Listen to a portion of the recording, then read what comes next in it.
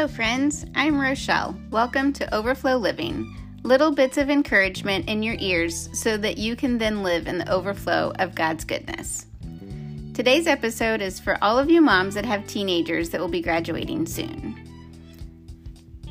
I know your heart is aching with the thought of all the lasts and next steps that are coming up. I am here to encourage you through this phase of life. My prayer for you during this season is that you will find joy along with the sorrow during this transition. Preparing your heart for graduation is a tough one. It is a tough season. When my daughter was a sophomore in high school, she joined the show choir. During the end of the show choir season of that year, all of the moms of the seniors were crying.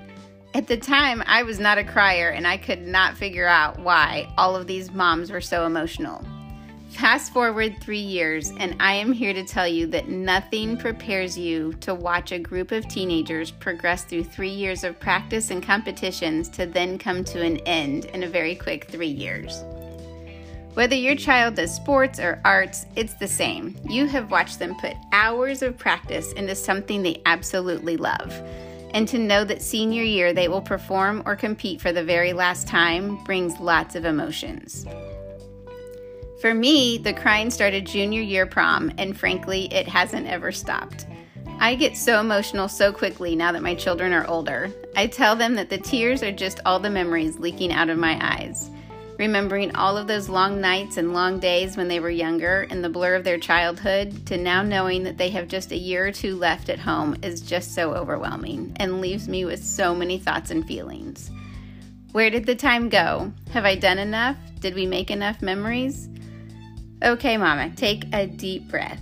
Yes, you did enough. Yes, you made enough memories. We can't make time go any slower, but know that you did exactly what your child needed.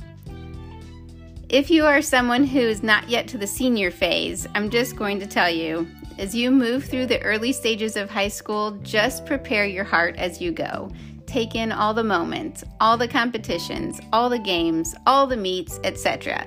Yes, of course, it's okay to miss when you have to, but try to make those moments a priority, even if your teen says it's no big deal if you miss. Embrace every feeling. When you watch their achievements through high school while thinking back to them as a little baby, those memories may start leaking from your eyes too, and that's okay.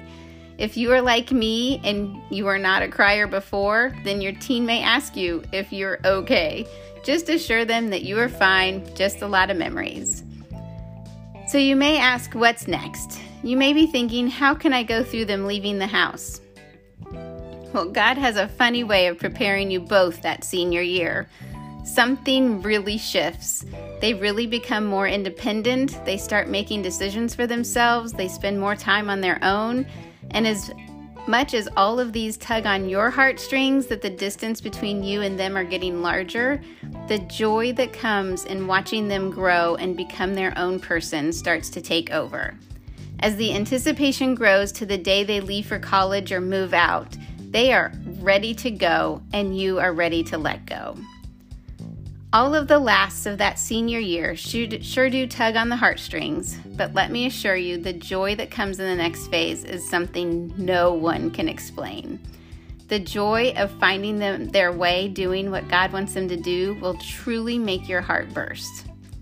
I'll be honest, as someone who finds joy in almost all circumstances, I don't want to sugarcoat the parts of the season when they are trying to navigate where they should be in life. Making those decisions are really hard work. College seems to be the next natural step, but if that is not the direction your child wants to go, that is great. Support them, allow them space to change their mind and change their degree. Expecting 18-year-olds to know what they want to do for the rest of their life is a lot to ask. If your child wants to go to trade school, that's also great. The world needs more trade workers. If your child wants to work and figure things out a bit, that is also great. Now, I am not a fan of children living in their parents' homes forever, but for a season to figure things out and maybe paying a little rent isn't so bad. If your child comes home and says they want to move to a different state or move out of the country to serve in the ministry, support them. If they feel called by God, God will take care of the details. If your child wants to go into the military, That is great. Please thank them for their service for me. Parents often have in their minds that they want their children, what they want their children to do after high school. And if it doesn't go as they plan, it can lead to them feeling embarrassed. Listen, the decisions of your 18-year-old really doesn't have anything to do with you. Yes, people will question and make comments and give their opinion. You'll just need to stand firm in the fact that this is the decision of your child and that the path that they are building for themselves is their path. We want our children to do better and be better than we were at their age, but we can't step in and make the decisions for them. They need to pave their own path. We can give advice as needed, but sometimes children have to make their own decisions and find out firsthand how those consequences pan out. Trusting that God has gone before them in every decision, He knows what the decisions they are going to make and how they will launch them into the next decision and the next step of their journey. I am not saying it's easy. Parenting adults is actually really hard, and no one talks about that, right? When you have babies, everyone says, oh, wait till they're 2 or they're teenagers, but no one says, oh, wait till they are 20. Whew, those early 20s are rough. Do you remember being 20? I know I do. Were you a compliant young adult and followed everything your parents said, or were you a rebellious 20-year-old like me?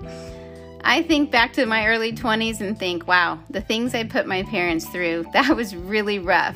But once I moved out, I realized how smart my parents really were, and we became closer at that point. But it took me doing it my way to figure it out. Allow your children to figure things out. Sometimes they move out and then they come home and tell you that they had to buy trash cans for the first time, or that they had to use their Christmas gift card money for trash bags and toilet cleaner. Adulting is hard. Watching your kids navigate adulthood is even harder. A few helpful hints. When they call and complain about things, listen, then ask, would you like my advice or just a listening ear? Sometimes they are looking for advice, but sometimes they just looking for a listening ear. They won't call as often as you would like, but they will call you when they need you. And if you need to see them, text and ask them to FaceTime you when they have a minute. That way they can call you on their time. Sometimes we just need to see their face and we need to explain to them, hey, I would just like to see you for a minute. So, I hope all of that encourages you. Hang in there, Mama. I am praying for you. That is all for today, friend. You can find me over on Instagram at Rochelle.Hawkins_, or you can find more encouragement on the website, RochelleHawkins.com.